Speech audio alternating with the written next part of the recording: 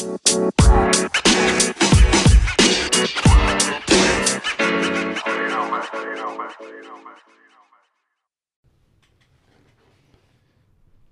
Dangler, what's up? What's up, dude? Glad we're doing this. Yeah, me too, man. It's been too long. Yeah. So we're going to talk about decision making.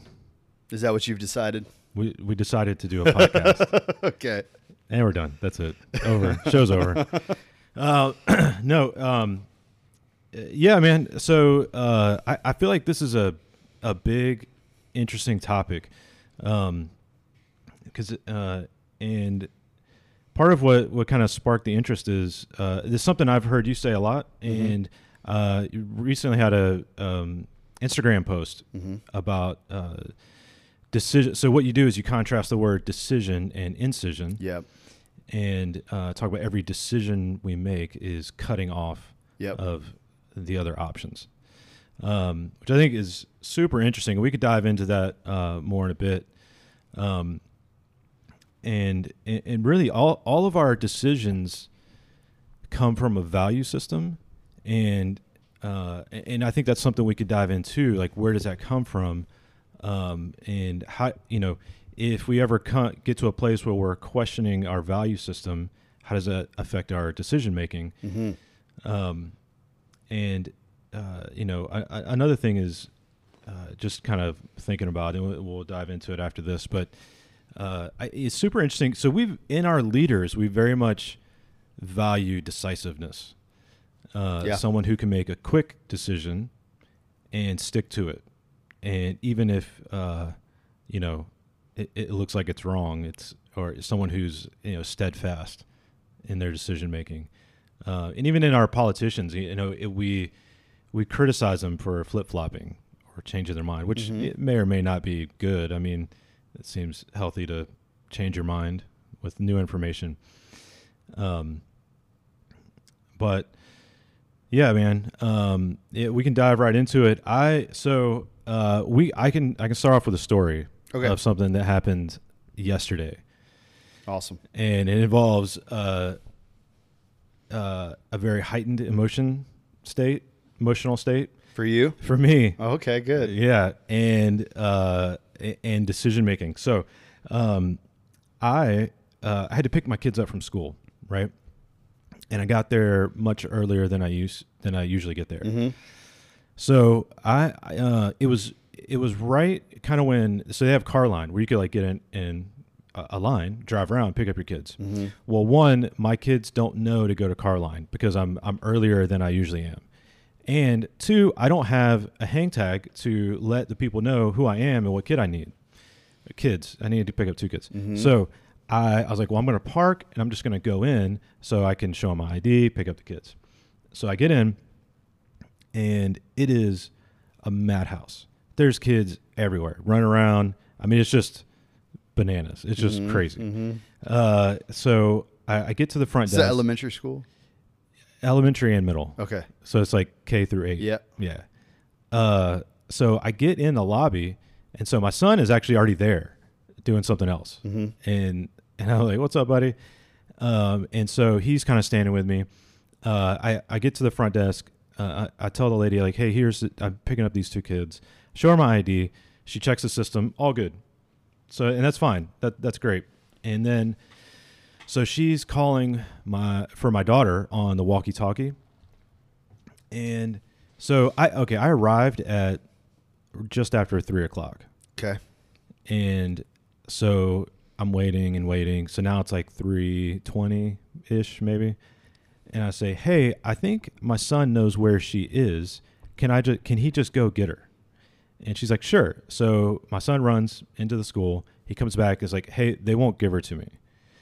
And they won't let her leave. They won't let her leave with me. And I'm like, that's weird. So there's another guy, that kind of the maintenance guy that works in the school. So the lady grabs him and says, hey, I'm being super careful not to say names. Sure. So anyway, he's like, yeah, I'll take him back. I'll walk him back to the class and he can get her. So we get to right outside the door, and the lady that runs aftercare she's like, hey, what's the problem with aftercare? And we're like, no problem. I'm just here to pick up my daughter. And then she's like, you can't pick her up. And I was like, excuse me? And so apparently there's a policy I didn't know about, and I found out afterward.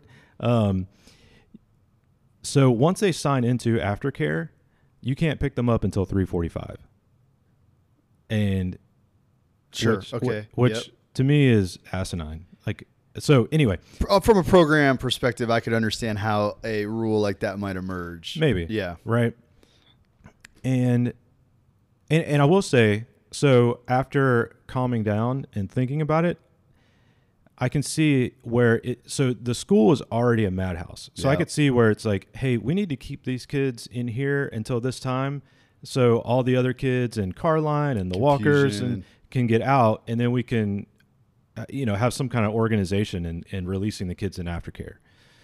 I understand that. At the time, though, I'm here. I'm like, but she's like, you can't pick her up.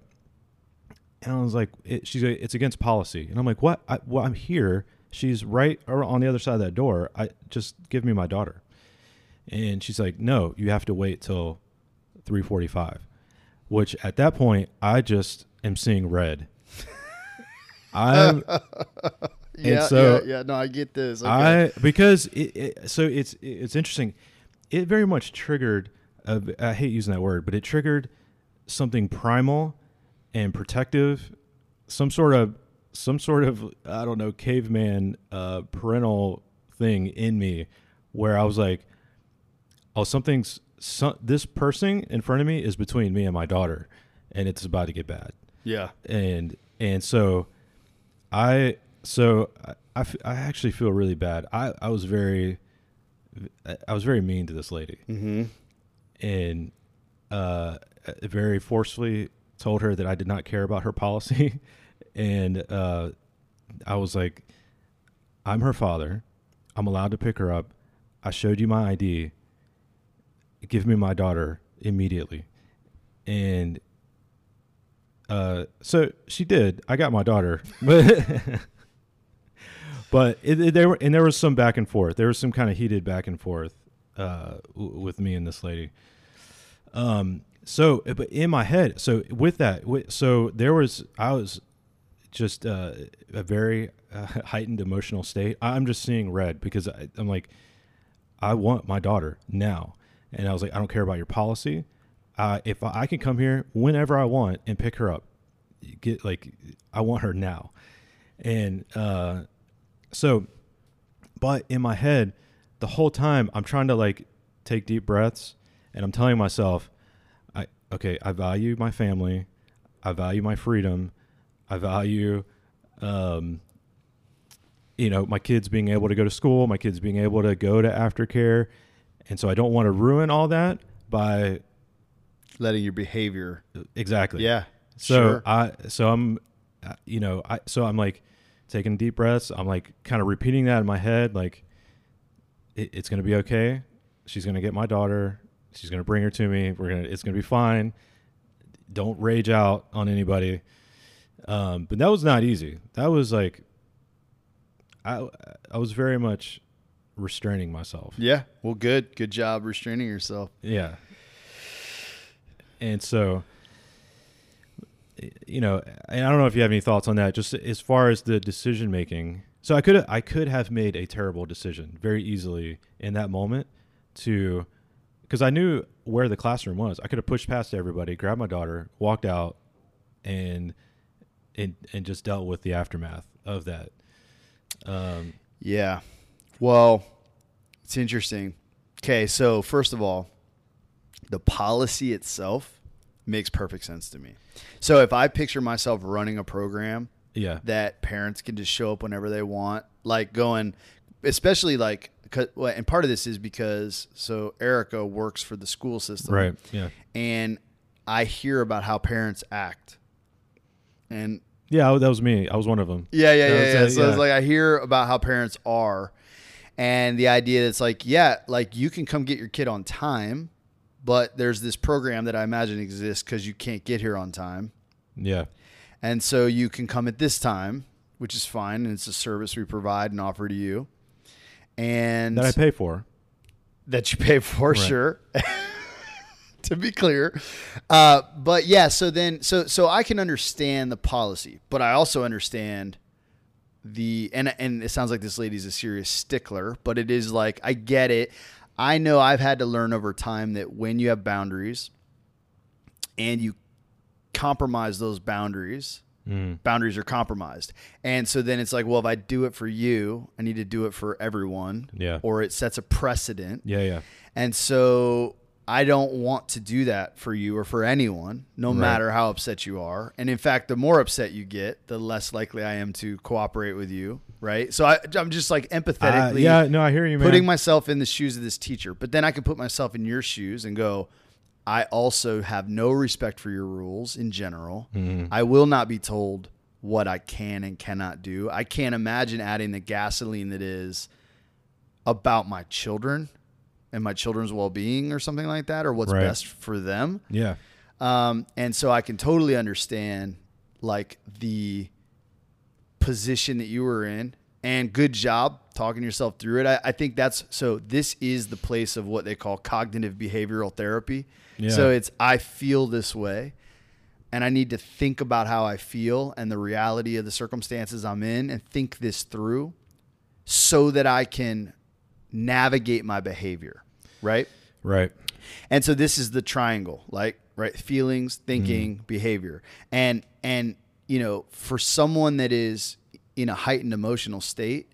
So have you ever read, or do you know of, I think it's Dan O'Reilly's book, Predictably Irrational? No. So it's okay. Well, the title gives away a lot. Yeah, You are predictably irrational. And I think we do things that we know are not good for us all the time. And we don't act in our own best interest. And a lot of times that's related to what he would call like aroused states. So that could be, what you think of sexually aroused, like, oh, I made a bad decision because it was the heat of the moment. I think a really good example is going grocery shopping hungry. Yeah. So like your budget be damned. You know what I mean? Good decisions be damned. It's like you can, like I called you yesterday, you were at the grocery store. Right. Hopefully you bought what was on your list and what you had set out to do, and you checked that task off and you executed it well. Yeah. And hopefully you didn't make too many impulse decisions because those ho-hos just look so good right now or whatever, both for your health as well as your budget, as well as the well-being of your children and the modeling of behavior and all of those things. And yet, right. that's what happens. And so none of that was true, by the way. You did all those things. I did. Yeah, right. I did all those things. I didn't have a list. So you're like, oh, bacon looks good. Well, so here's the thing though, is that, and this is we are, and to a point, and this is, I don't remember the book enough to walk you through the studies, but it is predictable how irrational we are. Yeah. And how advertising is used to manipulate you in certain ways based on like, I know what you will do given certain circumstances. And there's all these super cool psychological studies about like watching how people behave differently based on aroused emotional states or sleep deprivation, hunger. So you have like emotions, and then you have you ever seen Better Off Ted? No. I love the conflation of this. So there's a character so it's about a company. It's a hilarious show. I think there's only a couple seasons of it. It's about an office, but that Portia, what's her name? Ellen's partner. Yeah. She is the like boss of this company, right? Or the boss in the show. And she's an incredible character that like is cold-blooded. Like she's funny, she's hilarious, but she doesn't seem to have emotion, right? So there's this other woman in it. At one point, something comes up about childhood, and she's clearly like having a feeling. And she's like, I don't want to talk about this. And she's like, I think she said, my feelings are getting itchy or something like that. And the character's like, you're having feelings? And she's like, yeah, I'm a human being. I have feelings. I have all the feelings. I get sad and happy, hungry and tired. But it was really cool. Anyway, that's it. This is so cool to me that the conflation of these things, we know better. And that's why that was funny, that hunger is not like fear. but it is functionally, it's a base level drive. Right. Anyway, all that to say, it deeply affects your ability to make decisions. And you were as you watched yourself in the heat of a moment go, I am losing. This is why we would say I lose control. Or have you ever said, I don't know what got into me? Oh yeah. Right? Yeah. But it's like, I mean, what do you mean? You acted outside of your normal behavior. Yeah. And you could have done that then. In fact, it sounds like you might have came really close to that then. And maybe you did act outside your normal behavior. And maybe you have yet to see some of the repercussions of that. Maybe. Yeah. Yeah. I got home and told my wife, I was like, I just lost it on this lady. And her reaction was, if they get kicked out of aftercare, you're dealing with it. Yeah. Well, she also has good boundaries. Yeah. I was like, all right. I'm not cleaning this up for you. Yeah. So maybe I actually see this lady quite often when I pick my kids up. Maybe I should apologize.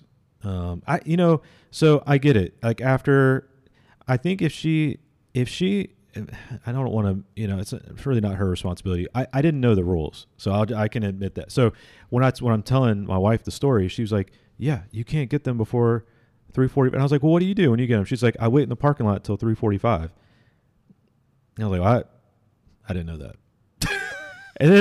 and so I sent her a text at like 3:05. Hey, I'm picking up the kids. I was like, why didn't you tell me? I sent you a text. She's like, I thought you knew. And I was like, I did not know. Anyway, but I think if she had said, I think what kind of triggered it for me was, you can't pick them up. You can't pick her up. And I already had one kid. He was already there with me. We know from past episodes, you're like, I could do anything. Yeah, do whatever I want. You ain't going to tell you. Yeah, exactly. When she was like, you can't pick her up, I think that's what set me off. And I think if she had said, hey, it's a madhouse here around this time, can you just please be patient with us and we'll get her as soon as we can. They're like, yeah, I get it. It's crazy here. I don't know how you're not losing kids every day. They're all running around like, whatever. So I think, I work in IT, but I have clients. And so it's very much like a customer service. It's a customer service job because I do IT work for clients. Mm-hmm. And they get upset, and you got to figure out a way to communicate without, feeding the fire, so to speak. Yep. So, what I don't blame her. I think she was doing the right thing. But yeah, that base emotion for me was, you have my kid and I want my kid, and this is going to happen. So whatever. Sure. But it's interesting, so we think emotions are, are emotions bad for decision making? Because we seem to use them. We seem to, especially if you've got all the facts and you're like, I don't know, I could go this way or that way. That's right. And then you kind of like, my gut tells me I have to do this. I'm going to go this way.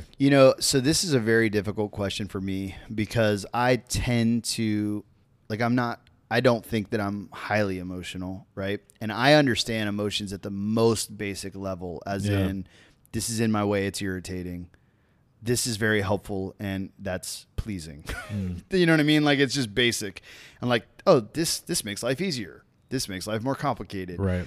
But I do, and I don't know necessarily how to differentiate. This is just a field of, I'm highly fascinated in this. Like, what is intuition? Because I am intuitive. Right. I function highly based on my intuition and my gut. But I'm not like having what we typically think of as emotions about things where it's like, this made me really sad or something like that. And when But then I also know, like I mentioned before, things like hunger, sleepiness, those things can really affect decision making as well. Yeah. And so I don't know. And I think intuition, and actually there's some studies that have been done. This is a very hard thing to zero in on. It's very hard to study intuition, but there are people who've been attempting to do that. I don't know. But I will tell you that, like, there are ways in which negative. Okay, how about this? If you feel really bad about what happened yesterday, which I don't think you do, but if you feel really bad, I do feel somewhat bad. guilty, I feel guilty. remorse. Yeah. Okay. Hopefully, I feel like I was wrong. I feel like I was in the wrong. yeah. So that feeling is a corrective feeling. So, and this is, I actually think conscience, this is where conscience comes before thinking. It's like pre-rational. It's like, I feel bad about this. I feel guilty for having done this. I feel some shame even maybe around this. And therefore, I don't want to act that way again in the future. And the more negative emotion you have around this is maybe the benefit of a negative emotion related to your behaviors. Like, I feel terrible. Good. Because your own psyche is going to punish you. And you don't want to feed that feeling. You don't want to give into it either. Like, this isn't the end of you. This doesn't define you. Yeah. You're not, you know what I mean? So, like, that's where shame gets really dangerous. So guilt is good. Feeling wrong, that's good. Guilty. But then moving into, because what shame does, this is like Brene Brown's great insight, is like you move toward, I am no good. Yeah. I am guilty. And in this sense, like, sure, I was wrong, but hopefully you're psychologically sturdy enough to go, yeah, I'm not a terrible person. I screwed up. Sure. Given the moment, I don't know what got into me is the nice excuse. The devil got into me. Yeah. Well, that's exactly it. And so then you go, well, you know what? Now you have a decision to make about how you'll behave tomorrow. And you have a decision to make about how you will interact with her. Right? Yeah. And you need to act decisively in that. And if you choose not to make decisions and you put that off, then that is a type of decision. You are not deciding, which is a decision, avoiding a problem. And I would say that every decision you make is making you. So if you had decided to go off on that lady, or at the level you did, you are more likely to do it again. And the fact that you feel bad about it, I think, is very important. And you need to act on that. To repent is the right use of that word. Yeah, right? yeah. Because, and decisively, fix it, undo it. You can't undo it. You'll always be the one that did that, and she'll always be the one that you did that too. But you can work towards something like reconciliation, something like reparation, or whatever. Yeah. Because and this is why, so around that predictably irrational or shopping while you're hungry is this is why.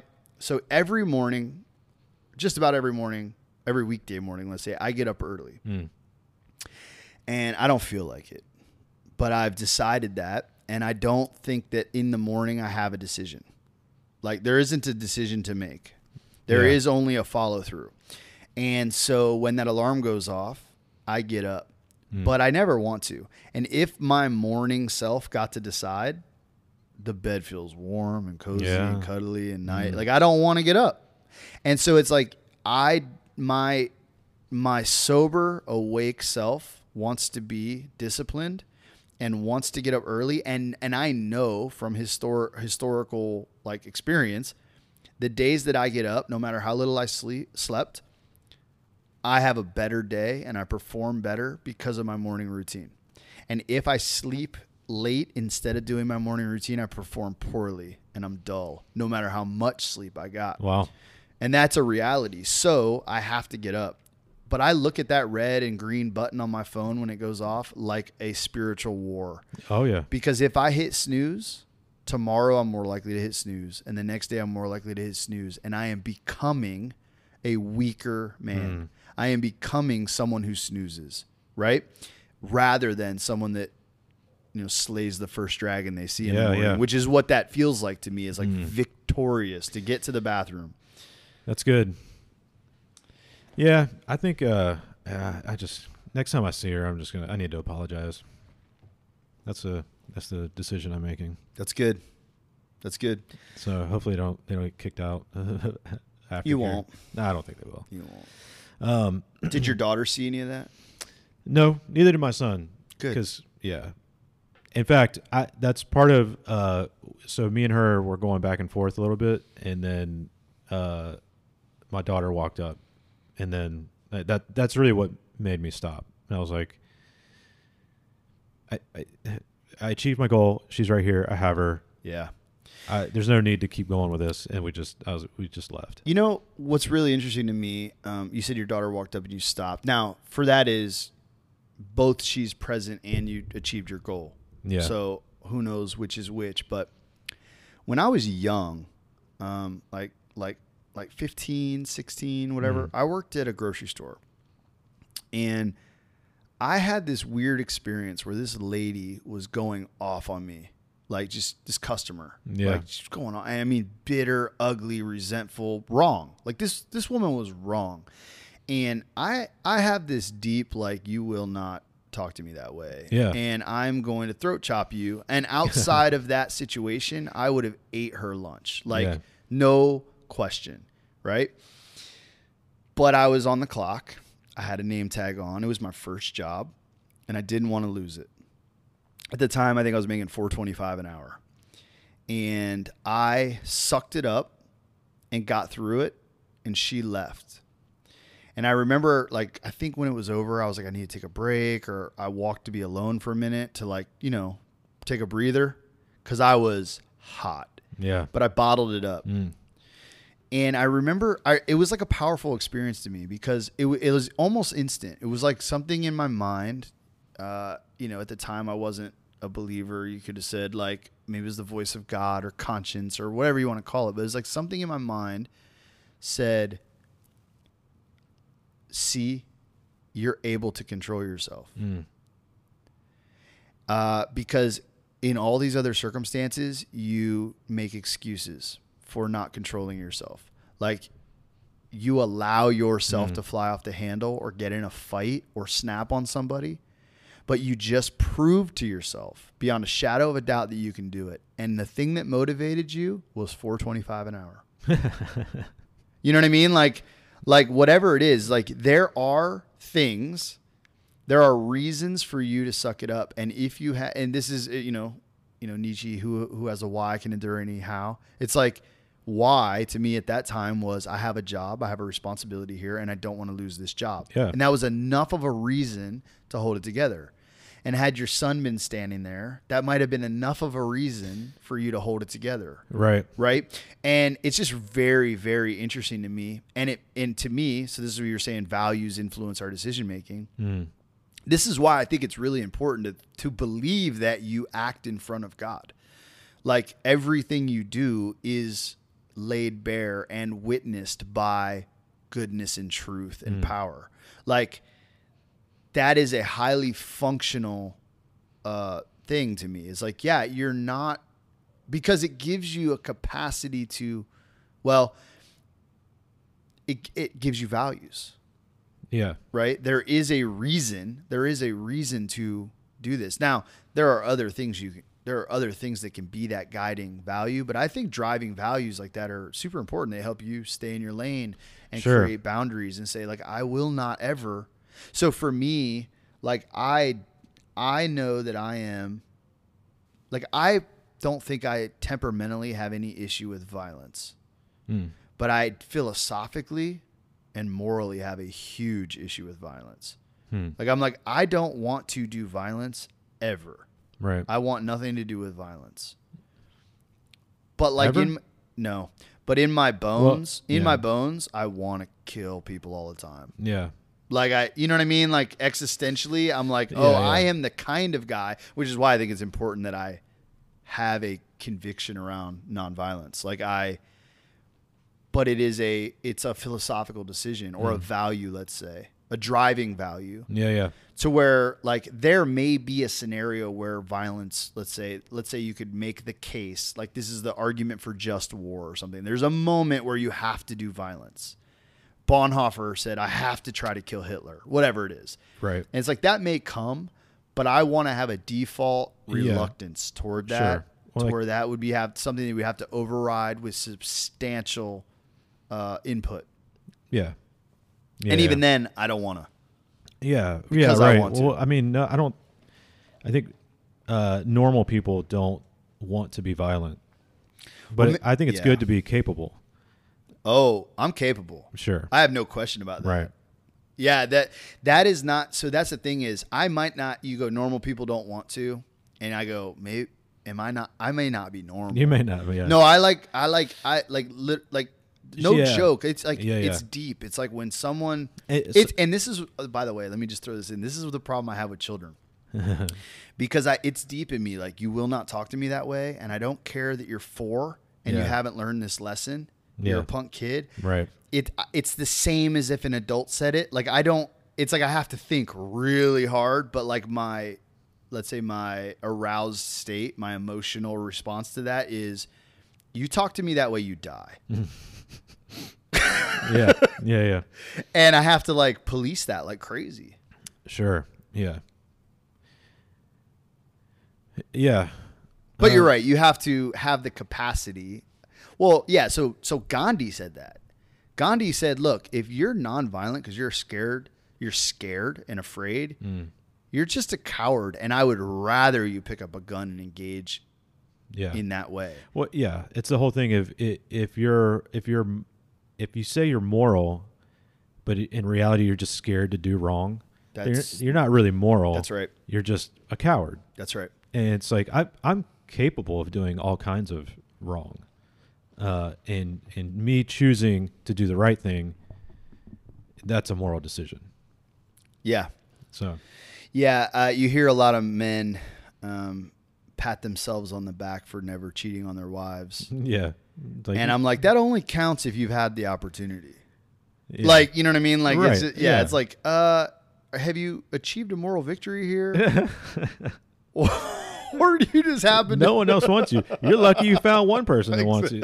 I was like, dude, that's not a victory. Yeah. I mean, good, I'm glad you haven't cheated on your wife. But that was a baseline. That's not something to be proud of Yeah. anyway, even if you had multiple opportunities. However, You're right.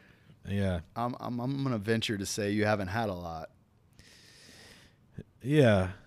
So let's pivot a little bit. What? Yep. So, and I'll try to open up with just some kind of internal struggles I've been thinking about or dealing with. So, what do you think about when your logic and your emotions are kind of at odds with each other? So, what's a good way to put this? Okay, here's an example. I struggle with the objective truth of the Bible,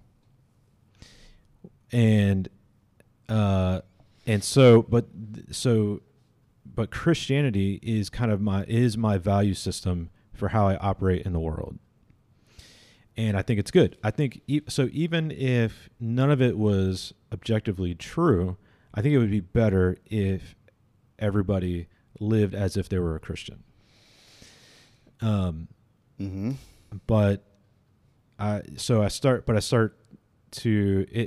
it's hard for me when I don't think a lot of the stuff in the Bible actually happened.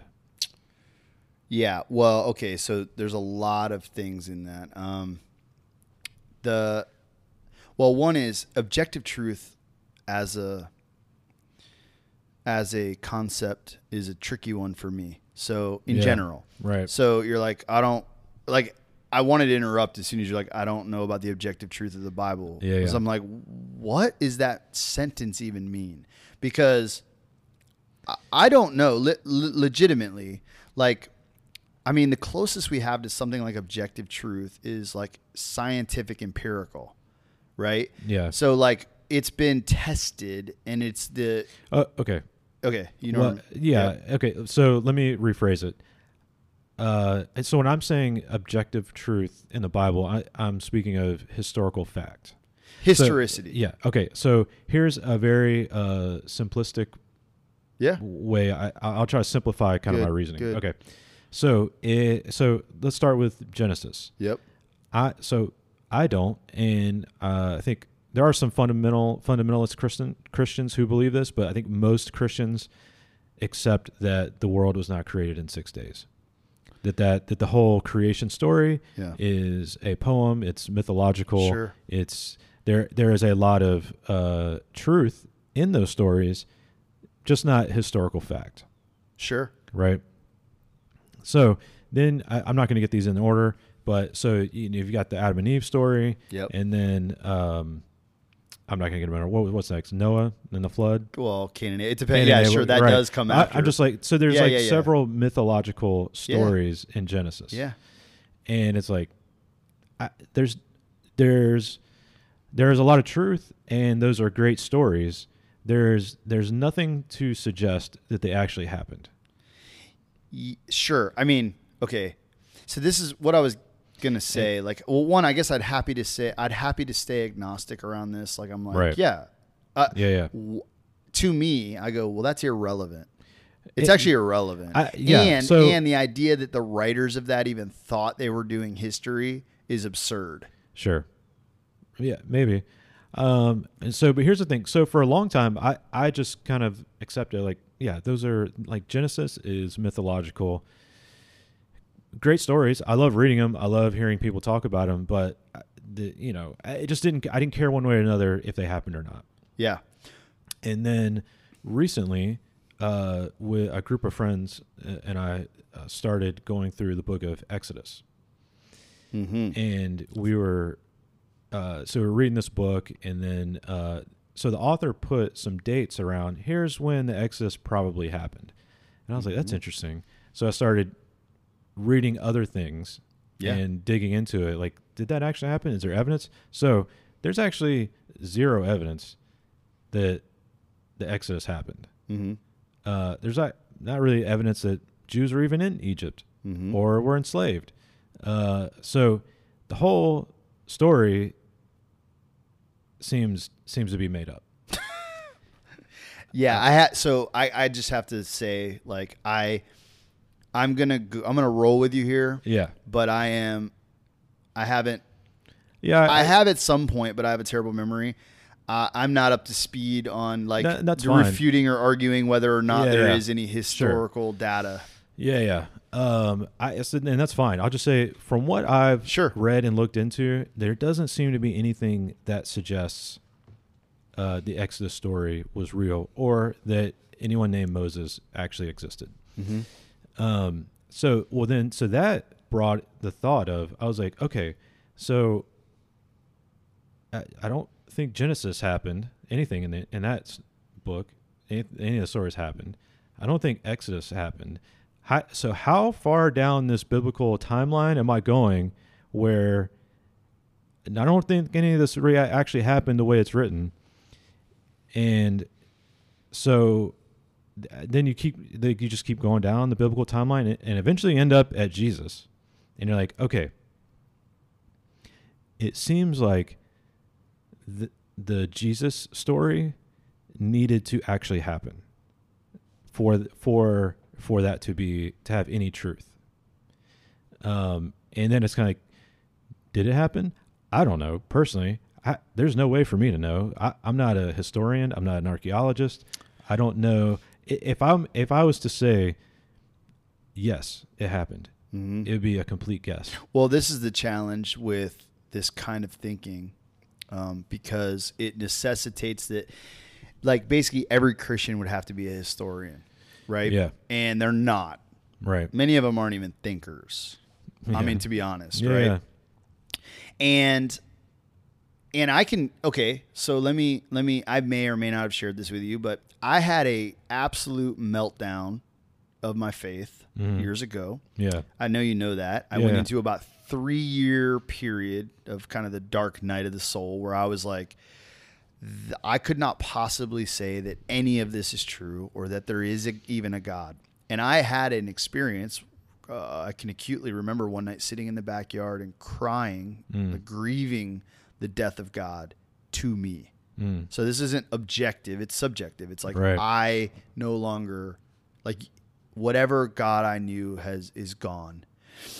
And that started with, like, I remember it's a specific passage in the New Testament about Jesus, the triumphal entry. So this is recorded in several gospel narratives, but in Matthew is heavily reliant on "thus says the prophet," correct? And if you go look at Jesus riding into Jerusalem, it says they got a donkey and a colt. So they had basically two animals, one older than the other, and they put a tunic or blanket over them. Yeah. And he rode them, thus fulfilling the prophecy of Zechariah.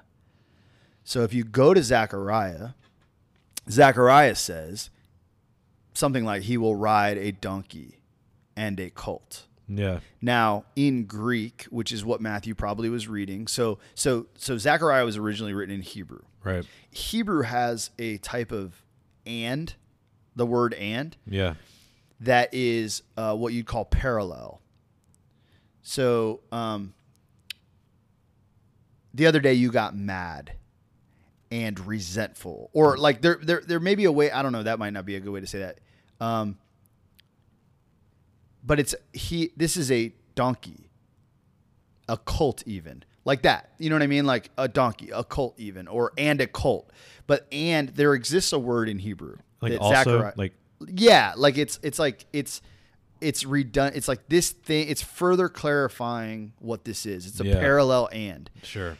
But if you translate that, the word in Greek is kai. So it's "and," like it's "and" like we use "and." Okay, so there's a different language, and so if you read Zechariah in the Septuagint, which is written in Greek, which is what Matthew most likely had access to, he read. In the prophecy, he rode a donkey and a colt. Okay, cool. You misunderstood it. And because you misunderstood it, you wrote this document that says that Jesus rode two animals. Do you see the problem here? And I had an absolute meltdown because I was like, the Bible, I just found what is effectively a lie because of a misunderstanding. A mistake. You found a mistake. Well, okay, you can say that, but let me just finish what I'm saying. This is my read of it. I found a lie. He is saying a prophecy was fulfilled in our time, and the only reason I know you're lying is because you made a mistake. Yeah. You misunderstood something that I was able to track down. And because you misunderstood that, you're a liar. Well, it followed that I had an absolute meltdown. I was like, the Bible is not useful. And now ultimately, I think that's not true. That's not the case. And it took me a really long time to figure out how. But I was like, every value I have, everything that I've constructed has been constructed on this foundation that just shattered. Right. And that I plunged into hell, psychologically, spiritually, mentally. And it took me a really long time to come out of that. I don't share that to like upset you and people listening, but I do share it to go, there are reasons to question historicity. Yeah. But the thing is, and what I've realized is, even the New Testament writers, like the ideas of fact and history are new ideas. They're new since them. It's not like reporting was done the same way or history was done the same way. And you can find evidences just reading Josephus or reading all kinds of ancient writers doing something like Josephus was a historian. But you could still find some really weird stuff to go, man, that's like fairy tale stuff, right? Right. Either the world was a different world, or history was done differently. Meaning was told in different ways. And storytelling isn't, like they weren't running around yelling fake news if the thing that you're telling was not completely accurate in the specific detail. And it means, well, then they were doing something different. And what I think is important is going, well, then is there something else I'm looking for here, like the message of it, like the point of it, like the broad brushstrokes of it? I don't know if that further complicated your question. No, I think it makes sense. It's just it's I don't know what to do with it. I don't know, because then it for me it kind of brings into question. It's like, okay, what am I doing here? Like what am I doing at church? What am I doing playing worship? What am I doing? I have a home church I go to, and so I'm looking at it and like I'm not 100% on what's real and not real, but the thing that Christianity produces, at least in my life, I know historically it's got a very rich and dark history, but I'll say in my life, in my experience, it's almost all positive. Yep. I've got a community and friends. Yep. It's like there's something to a group of people praying the same thing together, and it's like even if there's not something spiritual happening in the room, like some supernatural, if there's not if there's not something supernatural in the room, there's something powerful about everybody saying something in agreement to something bigger than themselves. And that has some sort of power or reality to it. Yeah. Yep. And even playing on the worship team, it's like we're all singing the same song. It's almost like a form of prayer, kind of like we're singing a song about something bigger than ourselves, and we're all kind of agreeing to these words, and it's just in a musical rhythmic format. And so that seems powerful, even if there's not something supernatural behind it. Now, so the thing to me is, if there's not something supernatural behind it, am I just being fake? Okay. Wow. There's so much there. Well, okay. Let me see if I can rattle off a few thoughts you just triggered. So one is, there are a lot of atheist communities. If you can say that almost seems like a confusing thing to even say, but there are groups of atheists forming communities. So, I think Tony Campolo's son, Bart Campolo, is an advocate for this. So he's walked away from the faith. He's like, I don't believe in anything supernatural. Really interesting guy. I think his podcast is called Humanize Me or something like that. Yeah. But he's like, and he's saying what you're saying right now. He's like, but we would be fools to not gather regularly, sing songs about values we have, surrender ourselves in some way to a higher calling. Like, he's like, it's an appeal to functional religion. Yeah, that's a good way to put it. By the way, you see I have these Time Magazine series up here. I've selected a bunch of Time Magazine things, but the one that says, "Is God Dead?" Yeah.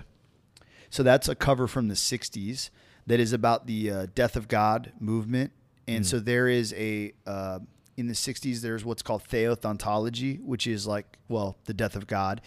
And there are, I think there was a birth of what was called the Christian atheist. And like Althusser, there's these writers, theologians really, that say like, I'm not going to be able to like flesh out a concise, but like, we do not believe that there is a God, and we think that Christianity is the right move. Right. Yeah. And so they made a case for this, and it was, almost, I say you could center around the cry from the cross, "My God, why have you forsaken me?" The image of Jesus as the God-forsaken one, or something like that. That's all I actually love this stuff, and I think it's very powerful. I also think that the idea, so here's the problem I have with atheism. It's the same problem I have with fundamentalism. Yeah. Is that I actually think agnosticism is the healthiest, wisest place to be. And you are saying, well, when I pray, I feel fulfilled and healthier and wiser. And when I do these acts in community, I feel better off. And perhaps these are just mechanisms. Other things you're talking about, like it's good that we sing the same song or do the same dance. Yeah. That's actually psychologically true. Like you can find the research that is if people chant the same chant or beat the same beat, they go into a shared hive mind state. And actually, I was recently reading a really good book called Stealing Fire, which I highly recommend. But in it, this guy was talking about the Marines. I believe it was the Marines or the Navy SEALs. It was the SEALs. And he was saying what they select for in their boot camps and training is the capacity to sync with others. So like everything else can be taught.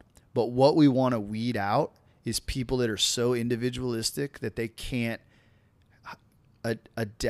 function as hive mind. And they're like, that's the actual filtration. All of the stuff we're doing is to find people that can function as a whole, because they actually do. Like when a team, you played in team sports, it's like a team needs to operate as one. And there is actually a mental capacity to sync up. And when we sing the same song and do the same dance, we sync up. And actually you'll find that often people's heart rates will match, brainwaves will match. Wow. Like something happens and people harmonize. And when you do, it's like a shared flow state that we all function better. And it's like a school of fish. Like we have that in us. We are it's like we're part B, which is the way that I'm sure. Jonathan Haidt. Jonathan Haidt, thank you, is the one that like put it that way, right? Right. So there is a function to that. I think that having a doubt about God is, so I would not contrast doubt and faith. I would be like, doubt is an element of faith. And it's like, Paul Tillich has a book called Dynamics of Faith that I think did a great job. And this was super helpful to me when I was in that place, because I laid up all night fretting about there not being a God. Like it really bothered me. Yeah. Like I was devastated. And he draws this contrast. He's like, you have one person who says, I'm a believer. I believe all these things. Jesus rose on the third day, whatever. And they go about their life. And it isn't central. It isn't, whatever. They're an everyday believer. And then you have someone else that is up all night filled with doubt around the questions of God and truth and whatever. Like ultimate anxiety, ultimate concern is the word he would use. And it's central to them and it's bothering them. He's like, doubt is an element of faith. And I would argue, he would say, he basically asked the question, which one of these people is more engaged in a dynamic life of faith? And it's the one for whom the questions are central and ultimately important and ultimately concerning. And even if that is, even if that's manifesting itself as doubt, it's still like a life of faith. Yeah. Does that make sense? Yeah, yeah. And that to me, I was like, oh, that is funny, but it was encouragement. I was filled with courage because of that. Like it gave me hope in that dark place, because it helped me frame what I was going through a little bit. And remove some of the expectations that it needs to look like it did. Yeah. Yeah. I hear you. It feels disingenuous. it feels like I'm faking it. Like at the heart of it, like Yeah. at time, not always, but at times. Yeah. It's like I'm just kind of, just going through the motions here, because, if I don't know, and maybe it's just because for so long and I think most Christians think this way. It was like God acting, it kind of inserting himself throughout history. Yeah. And acting in a real tangible way. Well, it's funny because I would still say that I think God is alive and active and functioning in all ways in like throughout life. But it doesn't mean that translates into, I think that, things that are not real were made real. Like, I don't know, like there, it's like a good example is a virgin birth, right? Yeah. I do not live in a world where virgins give birth. Right.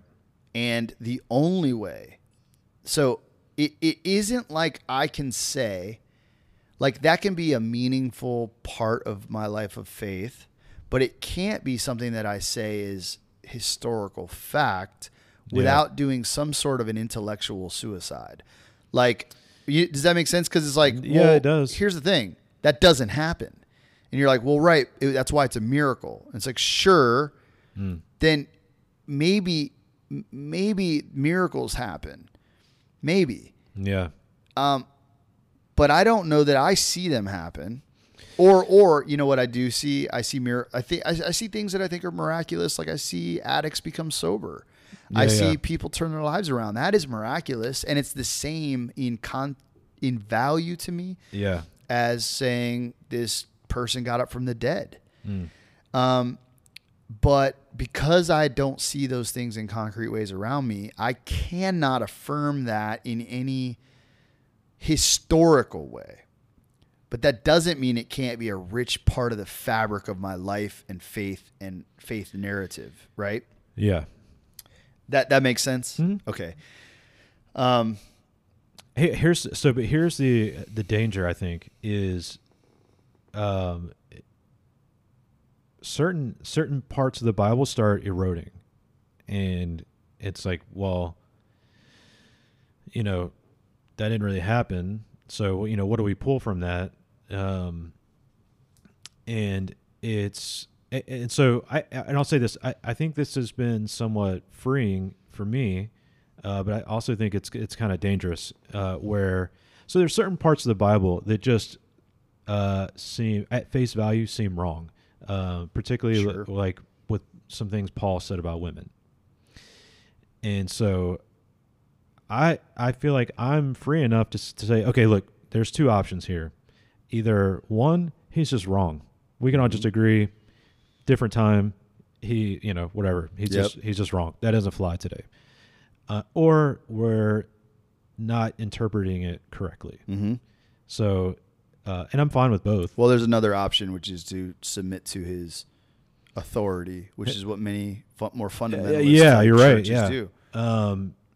And so then then the question for me is like, okay, if I'm going to call myself a Christian, and the foundation of my value system is the Word of God, but then it over time it's just eroding. Like it's like parts of it are going away where it's like, that's not really accurate, or that's not really real, or something, and that can be dangerous because you could Jesus told all of his disciples to go throughout the world and share the gospel. Mm-hmm. I don't know. What if you take that one away? Like, that's not really for them. Don't go talk to those people. That's not really what it meant. He didn't really say that. It didn't really happen. We're we're going to take care of our community. And I'm just kind of making that up, but the danger is you can start picking and choosing the parts you feel good about, and then it's your value system the foundation of your value system is something else. I don't know Yeah. what it is. And so that's troubling to me. It's like, okay, where am I pulling my values from? Culture, community, you know, I don't know. Well, yeah, that's very interesting, man. And then it's like, okay, well, how am I making decisions? If I don't know if I don't know where my value system is, and I don't know where I'm pulling my values from, what is guiding my decisions? Man. Okay, so there's like that's so profoundly deep. There's like so many and points so to I address. I guess cat's out of the bag now. I've been largely hesitant, or maybe even afraid to say most of this to anybody, because I don't want to lose the things I talked about earlier. Like I love playing on the worship team. I love my community. I love friendships and almost all of that is based around a Christian community. And I guess my fear is, if I was honest about some of the things I'm thinking, then it's like, the person that runs the worship team is like, yeah, you probably shouldn't be doing this. You probably shouldn't be leading people, or go ahead. Yeah, right. So there is okay. I'm going to try to take a weird angle at this. So you're married, Mm-hmm. and so that, you have that important relationship in your life. Yeah.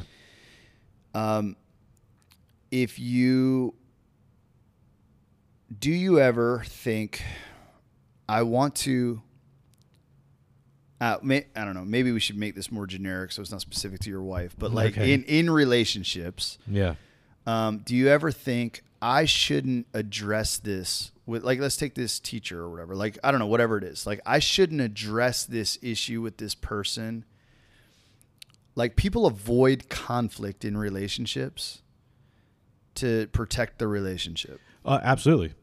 Yeah. And Yeah. by not being forthright and honest with relationships, you deteriorate relationships. Does that make sense? Yeah. So, like, if I have a problem with you and I don't address it, it doesn't go away. And what it makes is a less honest dynamic between us. Yeah. And it would be better to tell you how you're hurting me or bothering me or irritating me or whatever, and to talk it out.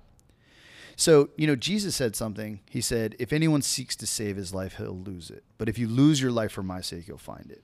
Yeah. I think that's just very brilliant, practical advice, and we can circle back to why. But if you apply that to relationships, if you do these things to save your relationship, like avoid the truth, Right. you won't have one. But if you tell the truth and you risk the relationship, then you can have one. Does that make sense? Maybe. What do you mean? Okay. Well, I want to. This is like a building block where I want to go. So I don't want to leave it at maybe. So, because maybe it kills the relationship. Well, sure. No, that's right. Yeah. But at least, right. But then you have a chance of having one. There's a chance of having one, and there's clarity around it. Yeah. So, right. We may find that we are at a crossroads in such a deep and profound disagreement that we cannot continue. Yeah. And so we leave each other or something like that. Okay. But at least then we have, like, even then, we don't have a intimate relationship, but we have a clear relationship. Yeah. And and that's real. Yeah. Versus saying, it's a facade called a relationship. Right? Anyway, the reason I'm saying that is it's what I hear you saying, going, I'm scared to be honest with my community of faith about my doubts. Yeah. All right. So in the community, I have a couple experiences where like one is we led a seminar a few years back called Walking in the Dark. And it was around doubt, despair. And then I did another workshop a while later called, I forget what I called it. It was something like Demons, Death, Doubt, and Despair. This has been like kind of a sweet spot for me. Like because I have a deep, deep, deep conviction around the thing you're talking about. Because the idea that faith is certainty about things like take for example, life after death. Yeah. If anyone talks to me like they know that there's life after death, I can't listen to them because they don't. And I know they don't because you're alive. You haven't died. And so don't talk to me about that. Like, right. And I actually don't think the answer, you have beliefs about it maybe, but you do not have certainty. Sure. You do not know anything. And an objective reality is not available to you. And those to whom it is available aren't around to talk. So we have ideas, right? Does this make sense? And so what I think is important is that we can have honest, real relationships that are not around faith, that are not threatened by doubt. Now so then you're like, well, so I'm hearing this, and I think this relates to you saying I feel inauthentic. But you're saying I'm being inauthentic. And it's not because you're singing the songs. It's because you're singing the songs and not saying you doubt the existence of the one that you're singing them to. Yeah. Or something like that. And what I think is important and why I'm even excited that we're having this conversation and that people might listen to it is I believe that it is important for a community of faith that we have places to say to each other, me too. You're not the only one. Right. We all have doubts and fears and anxiety. And you know what? The idea that a virgin gave birth to a baby is crazy. Can we agree? That's crazy. That may or may not have happened. But if it happened, that's crazy. Yeah. Okay? Here's the deal. When I led those two seminars, and I think there was a couple other examples, but basically when a space was made to say, hey, doubt, it was standing room only. So it was at a conference where there was like a menu of options, but it was standing room only. It was so packed. Wow. And what it drilled into me was that we are going to kill our own community by not allowing for honesty around questions of doubt. And we need to be able to say, and I would argue the only authentic faith is a faith that can say like, yeah, doubt, I have incorporated doubt. In the same way you're like, you need to have the capacity for violence and then don't be violent. Yeah. I need to be able to acknowledge my doubt and act in faith. So I mentioned before, I was really encouraged by Paul Tillich's Dynamics of Faith. Yeah. Another thing, I no joke, pulled off the road. I was listening to an audiobook. It was Screwtape Letters. And in Screwtape Letters, is that C.S. Lewis? Yeah, C.S. Lewis, Screwtape Letters. So, okay, for those that don't know, Screwtape is kind of the devil, and he's writing letters. So it's a book of letters between the devil, or Screwtape, this character, and demons. So there's like demons have been deployed. So there's a demon assigned to you, and that demon writes to Screwtape about their progress in pulling you away from faith or turning you into something evil or deteriorating your soul or whatever. Very insightful book. But one of them is, and this could be even a letter that is being written from your demon to Screwtape. It says, I have caused him to question the Bible, and I made him feel inauthentic in faith gatherings. And he's starting to question whether he should even participate anymore. And all of these things are spinning around his mind. And he's writing to Screwtape in pride. Like, look at how well I'm doing. Wow. And then Screwtape writes back and says, basically, you pathetic demon, do you really think you're winning? And he says, and this is, I'm going to tell you what he said, but I'm going to tell you the way I reacted first. When I heard this, I choked up, pulled off the road, and sat on the side of the road for like 30 minutes, like puzzling over. I paused it and just this sentence. He said, this is the devil. There is nothing more threatening to our cause than the man that wakes up in the morning, looks around at the universe, sees no reason to believe in anything like a God, and then walks in faith and obedience anyway. Mm. And I was like, I mean, even as I say it, it chokes me up. Mm. And honestly, dude, that is it. Like it like went deep in my soul, and I was like, that is my life's calling. Wow. Like because what you're saying, you're like, I still think this is the best philosophical option available ever. And it resonates so deeply to the point that I'm like, this is what is true. And then you go, well, what if this story never happened? I'm like, what on earth does that have to do with anything? Yeah. You know what I mean? Like this resonates so powerfully, profoundly, and deeply. Yeah. And I think that is so there's a book I would recommend to you on the question of, it's called The Authenticity of Faith. Mm. And it's Richard Beck, who I love. Richard Beck, he is a social psychologist who teaches at a Christian university in Abilene, Texas. I wanted to move there to study under this guy. He is so brilliant. But he has a bunch of books, a lot of these similar topics. But this one is, he said, you know who were the biggest threats to, so it's about apologetics. It actually is an apologetics book, which is weird for him. But he basically says apologetics is usually done like why what the Bible says is true, why you should believe in God, why. And he's like, those are apologies, arguments for the existence of God, arguments for the reality of the thing. He's like, but the most threatening critique of faith came from people that were functional.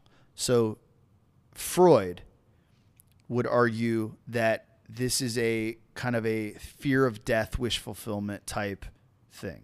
So you believe all of these things for a psychological reason. Yeah. And he's like, that sidesteps all of the questions of if it's real. Because like, honestly, it doesn't matter if it's real. It may or may not be real, but you believe it because you're terrified of dying. You're terrified of meaninglessness. You are, right? And Freud, that was Freud. Darwin is another example. Darwin would, and it's kind of like the peacock's feathers. Like basically like he's like, what on earth do they have these for? Oh God, I forget this argument. But basically things evolved for a reason, even if that reason isn't around anymore. Right. And there is an evolutionary reason that you believe these things, but it's like the peacock's feathers. Yeah. You don't need them. Yeah. But they're helpful.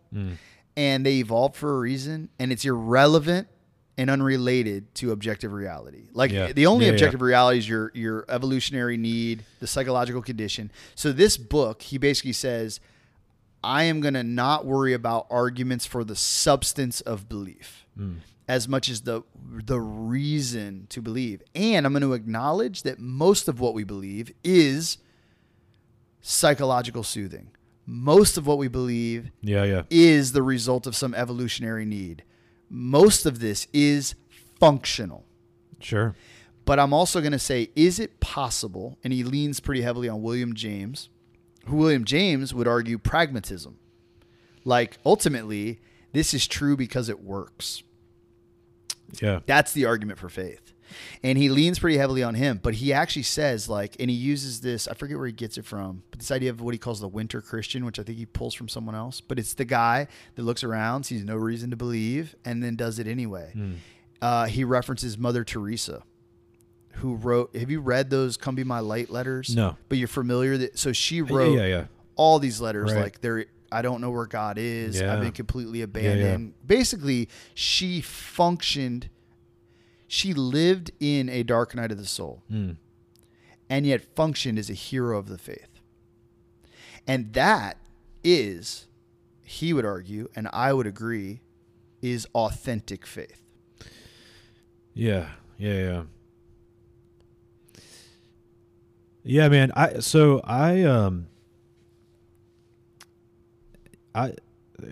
Christianity is super functional in my life. And It's hopefully anyone listening to this realizes I'm just trying to be honest and vulnerable, and I'm not really declaring like I'm giving all this up, or I think it's clear. Yeah. So, but even if I was convinced God's not real, when we die, the lights shut off and that's it, we're done. Even if I was convinced that was true, I wouldn't want to change my Christian life. Like, I still want to pray with people. I still want to have a Christian community. I still want to play worship, because those things produce fruit in my life, and I believe the people around me. And so so even if I was convinced that God's not real, I still want to be a Christian. I don't want to give up those Christian aspects of my life. Mm-hmm. And so there's one guy, he's somewhat controversial politically, even though he's largely not a political person. So Jordan Peterson. Yep. He does. His biblical series. It's so good. Going through Genesis, it may be the only reason I haven't completely left the faith, because he was able to shed light on like these stories being true in a different way, which really helped me. Like, oh, okay, there's something much deeper here than whether or not Noah actually built a boat. Yeah. And it's like, oh, like, and it felt like a deeper truth. Like it was like, oh, that's so the meaning behind the stories is more important than whether or not it actually happened. That is what the stories are. Correct. Yeah. And so I try to look at the entire, and I mean, he just went through Genesis, but I try to look at the entire Bible that way now. Because I think it's true. It's like, okay, whether or not something actually happened feels secondary, because even if whatever story we're talking about, even if it did happen, if there wasn't a larger meaning behind the story, it would not have been told. It would not have been remembered. It wouldn't have been passed down generation after generation. And so the metaphorical meaning or principle behind the story is more important than the historical truth. Yeah. So I'm familiar. I watched all of the Genesis series, and I can't wait till he picks back up. He says he's going to do that again soon. He says he's going to do Exodus. Yeah, so, which would be that'd be so good. Yeah. But he is saying, and he did frame what he's doing. He said, I am intentionally doing a psychological reading. Yeah, he does, yeah. So me not pointing toward metaphysical or, the substance of the history or whatever. Yeah. So as a framing, as it's smart because he's like able to treat it that way. Yeah. Show you that it's true without any of that, but without implying that that those things aren't true. Yeah. Right. It's like, it could be both and it probably is. Yeah. However, so one, I think that's an important thing to acknowledge. I forget where I was going with that. Dadgummit. Well, I'll just say that was super helpful in my life, because I think looking at the Bible in a very fundamentalist way, where it's like it has to be true exactly the way it's written, it really starts becoming difficult and almost, I would say, impossible. I actually think it's a bad idea to begin with. Yeah. So Christians talk about the Bible as if they're Muslims talking about the Quran. The idea that this is like this is the word of God, Yeah. is a weird thing to me, rather than saying this is the words of man about God.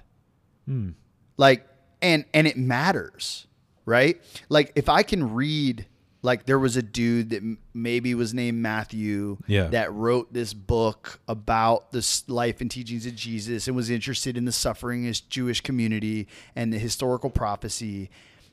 And he made a major contribution to the world with this text that I can appreciate, learn from, and apply. So, okay, saying that, Yep. what makes the Bible different than the screw tape letters?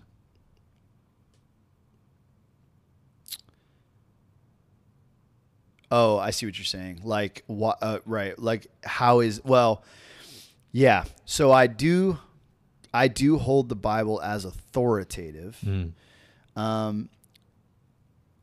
Part of that is a decision, as a Christian community, that it is deeply rooted in the history of our people and our faith.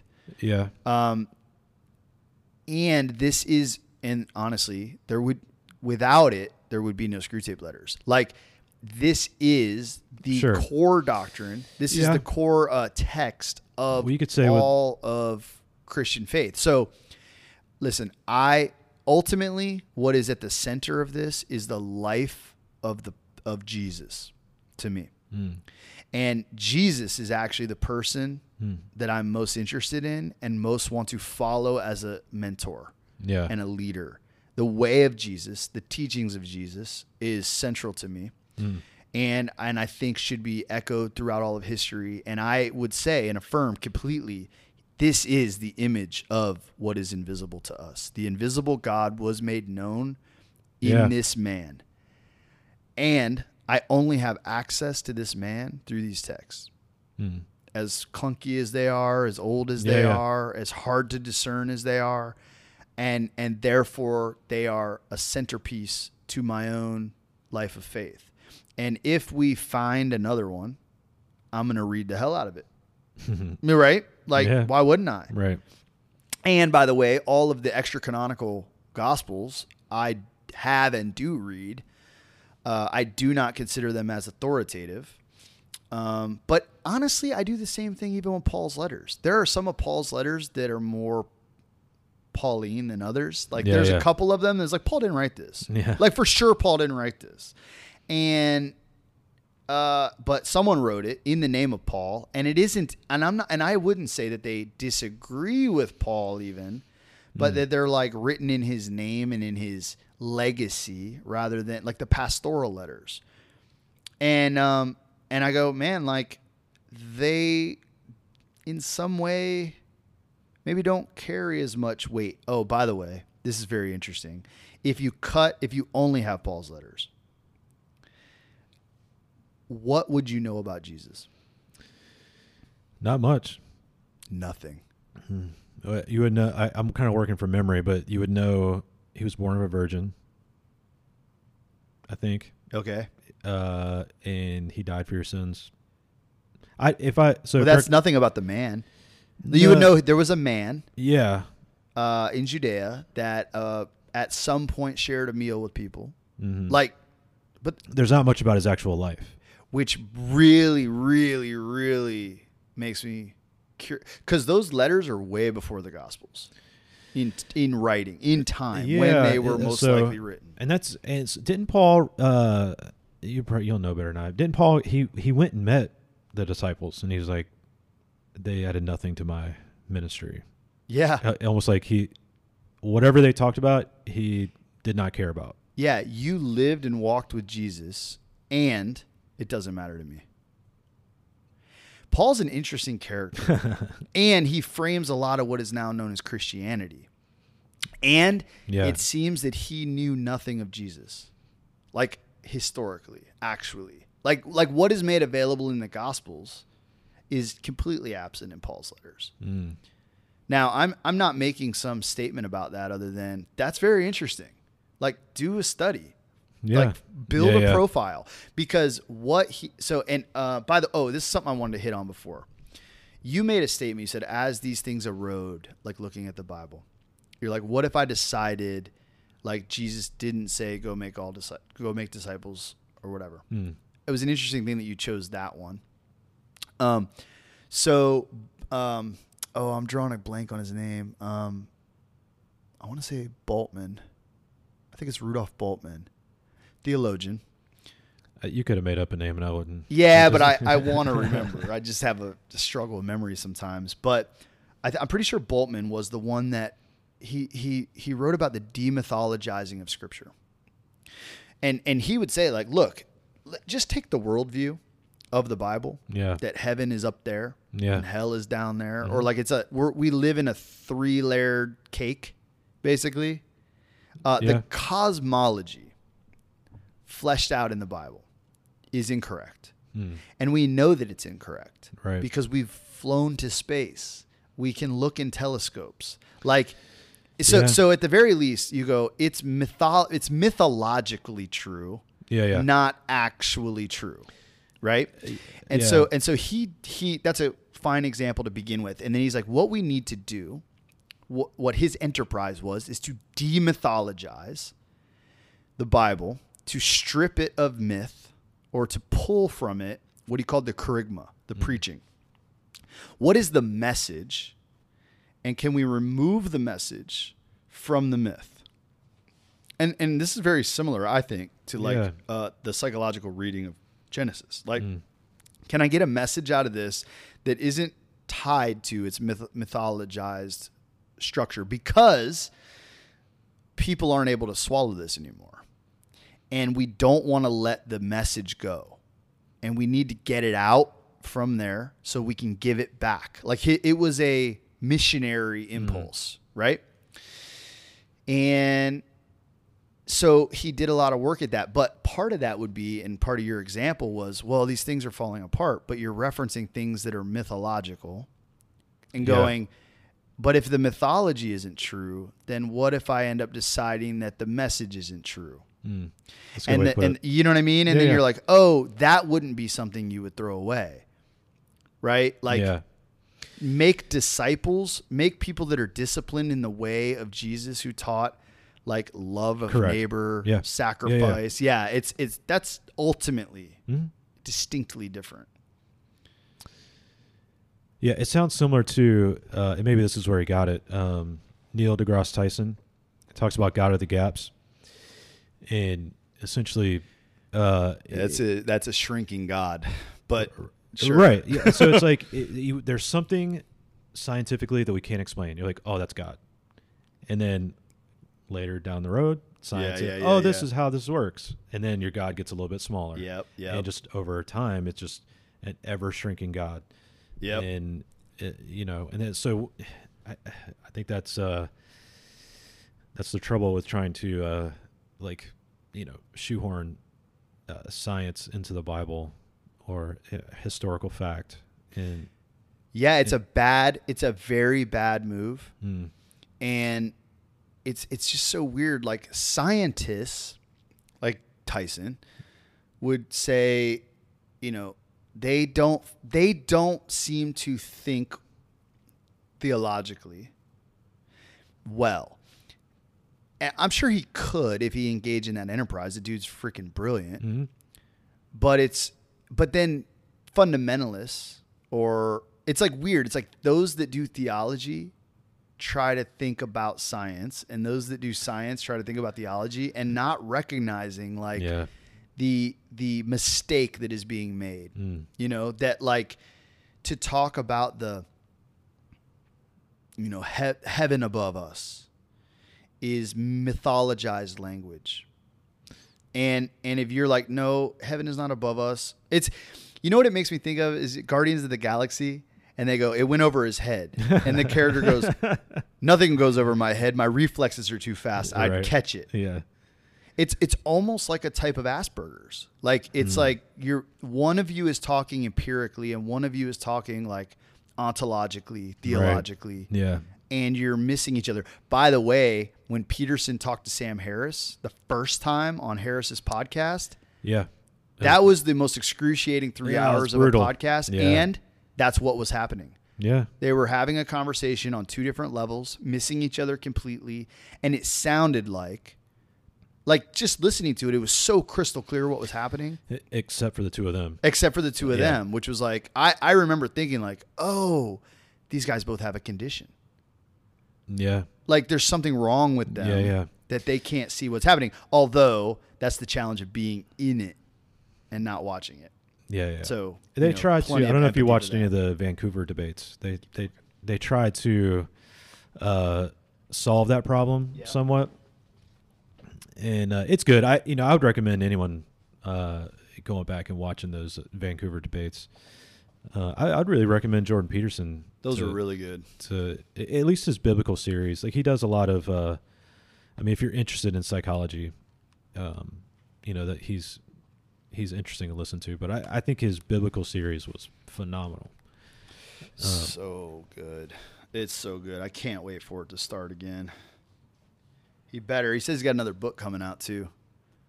Yeah, I think it's going to be a sequel to the 12 Rules of Life. Yeah, it's kind of like Other Rules, is it on the side of chaos this time?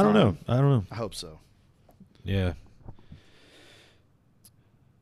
Oh, this is interesting. I don't know if this is related at all, but the chaos and order thing. So the other night, so we gather on Wednesday nights here, and we have we meditate, and then we update each other communally, just like, hey, what are you working on? What are you grateful for? Yeah. And then we usually have something to reflect on, some topic, something. Well, I hadn't really, I was busy and I didn't prepare a whole lot. And so I just grabbed the Quran and was like, I'm going to read a passage from the Quran and hear what you guys think of it. Just conversationally. Yeah. And so we did that. And I got to say, I liked it. It turned out to be a great conversation, but I didn't like what was, we weren't equipped for that. We weren't equipped for that as a room. So we read it, and then people are bringing to it like prejudice with Islam, or, it's like you're not like listening to the text and responding to the text. Those we did. But then I started realizing like, oh, we're getting into talking about religion as such. Yeah. And then we're talking about like differences in Christianity and Islam. And then we're talking about like what it ended up, I started hearing echoing through. There was one person in particular that I was like, oh, there's an interesting thing emerging between like, cause she's talking about like types of religion. And this applies and even in her own history. So, I don't know, a middle-aged woman, let's say. And so she had a lot of experiences through her life with different faith communities and this and that. And she was basically contrasting. So she said, like, you have like churches that are like, let's just say happy-go-lucky. I think she said happy, happy, joy, joy. Yeah. So you got like happy, happy, joy, joy. And then you got the fundamentalist, like serious and order. Yeah. And I think she was kind of saying something like, I think at some point, like she saw Islam that way as a little more rigid and strict and dogmatic and whatever. And, fair enough. And so I used that because it came up in a couple points she made. And I said, oh, can I time this out real quick? And I felt like this was the right move as just a facilitator and leader. Like we need to get off of the Quran and Islam because like this can devolve. But what we need to talk about is what you just said. So I said, it seems to me that you're contrasting joy and order. Huh. And she's like, oh, I think I am. And I was like, well, that's interesting because an orderly person finds joy in order. And you're saying something like freedom and happiness and spontaneity versus rules and ritual and order. And that led to a really interesting conversation that, I think it's fairly obvious, but like one, we have temperamental differences that would lean one way or another. Like, but I was like, for some and for everyone, if we eliminate order, you will have no joy. Yeah. Like Law and Order. Right. Will steal your joy. Yeah. You know what I mean? Like, I was like, we're sitting here having a conversation in safety and in AC. Yeah. That's order. That's a result of order. And if you want to be plunged into chaos, that's not going to be happy, happy, joy, joy. But too much order is suffocating, and it'll steal your joy, right? And you know, I mean, that, let's say one of the great attributes, if there's a good attribute of a fundamentalist, is that they take things seriously. I like that. Yeah. Although I have a problem with how, maybe, and what sometimes. But there, anyway, I guess that was a bit off topic. I just thought it was an interesting thing about, and it got us into this conversation around chaos and order. But what it made me realize is this relates to our decision making. Like, you're deciding on, let's say, the community you want to be part of based on something like your temperament. I think people's political situations are figured out a lot in large part. Like, are you orderly? Do you need boundaries and rules? Or like, you know, like, I'm not temperamentally in need of a lot of organization and order, although I appreciate it. Yeah. Right. Anyway, sorry about that. I think it might have been a bit tangential. I found it interesting. Yeah. I mean, we could go ahead and wrap this one up. I don't want to beat a dead horse on this topic. You know, maybe we could circle back to it, or you know, if I'm come to any conclusion to some of my internal struggles, like we can circle back and. Yeah, well, if you want to do that, then let's. I think we should. I think this is a good conversation. I think it's an important conversation. I think so. That, like, my prayer is that it opens up the conversation for others, that we can recognize, like, a rich and authentic life of faith is filled with doubt, anxiety, and it isn't there. Certainty is a myth. And I guess this does relate to a bit of the chaos and order, is like we start to feel like, because what I felt was my order fell apart when I started to have doubts, right? And my framework started to fracture. But like, we are capable of pulling it together and seeing it through, and like swimming in the depths a little bit. It isn't going to kill us. We aren't going to die. And